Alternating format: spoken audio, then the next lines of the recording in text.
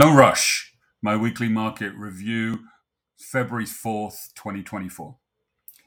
It was a very busy week with some huge earnings reports painting a somewhat mixed but on balance positive picture. A Fed interest rate meeting that pushed back hard against Wall Street interest rate cut expectations, a sudden resurrection of regional bank concerns, and an astonishing jobs report that indicated that the economy is on fire right now. All this kept traders on their toes, but the final outcome was yet another positive week for US stocks, which ended Friday back at more new all-time highs. Coming off a weekend of increased Middle East tension and the apparent final confirmation of the demise of China's largest real estate firm, the Evergrande Group, markets were quite subdued for most of Monday before a late flurry of optimism about falling Treasury yields and the Federal Reserve's upcoming interest rate call pushed stocks higher and right back into all-time record closing high territory once again. Monday's late day gains were broadly maintained on Tuesday, but things were generally very quiet and barely changed ahead of some mega tech earnings after the closing bell and the Fed interest rate setting meeting the following day. When they were released, the big fourth quarter 2023 earnings reports were kind of so-so. Microsoft posted its strongest revenue growth since 2022 with the help of AI products, but its cloud performance disappointed. Alphabet Google beat estimates for sales and profits, but its ad revenue came in shy of forecasts. The knee-jerk reaction to these earnings on Wednesday was a sharp sell-off in tech and tech-adjacent stocks, and this accelerated when the Fed statement was released after interest rates were predictably left unchanged, that included the killer line that Fed officials do not expect it will be appropriate to reduce the target range until it has gained greater confidence that inflation is moving sustainably towards 2%. A definition of what greater confidence meant was notably lacking, but the message was clear. Yes, there will likely be interest rate cuts at some point in 2024, but there's definitely no rush. Fed Chairman Jerome Powell very much stuck to this script in his press conference, calling an interest rate cut at the Fed's next meeting in March not the most likely case. You could almost hear the stock market groaning in disappointment as stocks continued to cascade lower all afternoon, with the tech-heavy Nasdaq having its worst day in over a year. Thursday was a day of digestion as Wall Street relitigated the previous day's Fed decision and Powell's words, eventually deciding that things weren't so bad after all. It was also a massive day for earnings, and we got another mixed bag. Apple shares fell after a deepening slump in China overshadowed sales from elsewhere, beating estimates.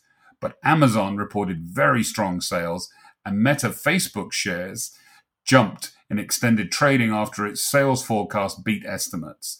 The firm will also pay its first ever dividend in March. Stocks rebounded from Wednesday's dismal showing, and all the indexes jumped more than 1% on the day. Everything seemed to change on Friday morning, when pre-market we got a stunning blowout jobs report. Payrolls increased by 353,000 in January. That's double what had been expected. While the unemployment rate remained unchanged at 3.7%, wage growth exploded higher as well to 4.5% year on year, up from 4.1% in December. Numbers for prior payroll reports were even revised higher, suggesting that this is something more than just a one-off blip. This kind of data is an interest rate cut killer, as it points to the fact that a victory lap over the final conquest of inflation may possibly be premature. Going into the jobs report, the market-derived probability of lower interest rates by the end of the March Fed meeting was 42%, and by the May meeting was 94%. Within minutes of the report coming out, these probabilities had plunged to 16% and 68% respectively, before recovering slightly later. And the number of expected quarter-point rate cuts for 2024 fell from 6 to 5.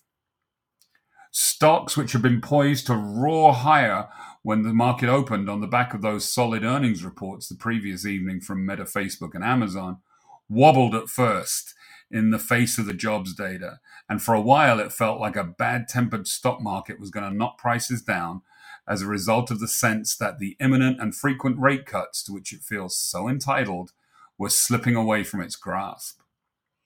However, disappointment about a diminishing imminent rate cut likelihood was ultimately overwhelmed by a sense of bullishness about the ripping economy and what it could mean for corporate earnings. Stocks took another leg higher, led by tech and communication services sectors, and Meta, Facebook in particular, which soared 20%, and even deeper into all-time record high territory by Friday's close. It's just plain hard to be a seller of stocks at the moment in an economy that is experiencing massive expansion, collapsing inflation, vibrant labor markets, a consumer that seems incapable of not spending shitloads of money, mostly solid and sometimes spectacular earnings reports from the biggest companies, and a very healthy technical setup. March and possibly even May interest rates cuts may now be off the table after that staggering jobs report. But there is a developing sense that exactly when the interest rate cuts begin is becoming less important than the total extent of the cuts by the end of the year, both in terms of how many cuts there'll be and how much lower interest rates will be on New Year's Eve than they are now. I'm monitoring all these numbers for you in the FedWatch interest rate tool in my newsletter. And even after the shocks of last week, we are still looking at a market expectation of a total of 5 interest rate cuts in 2024. If we see nothing in May's meeting, that would mean a quarter-point cut at each and every one of the remaining Fed meetings for the rest of the year. It sounds like a tall order, but consider this. When you look at the inflation rate using more recent data with a 6-month look back, then annualized, rather than the more traditional straight 1-year look back, the Fed's measure of annual inflation is now down to 1.9%, already below its target of 2%. That says to me that the Fed could already be in a position to cut interest rates and just needs to be sure that the recent inflation data is not some kind of short-term head fake that could suddenly reverse. The startling jobs report demonstrated the wisdom of the Fed's slow and cautious approach, which gives policymakers flexibility. But ultimately, the cuts will come.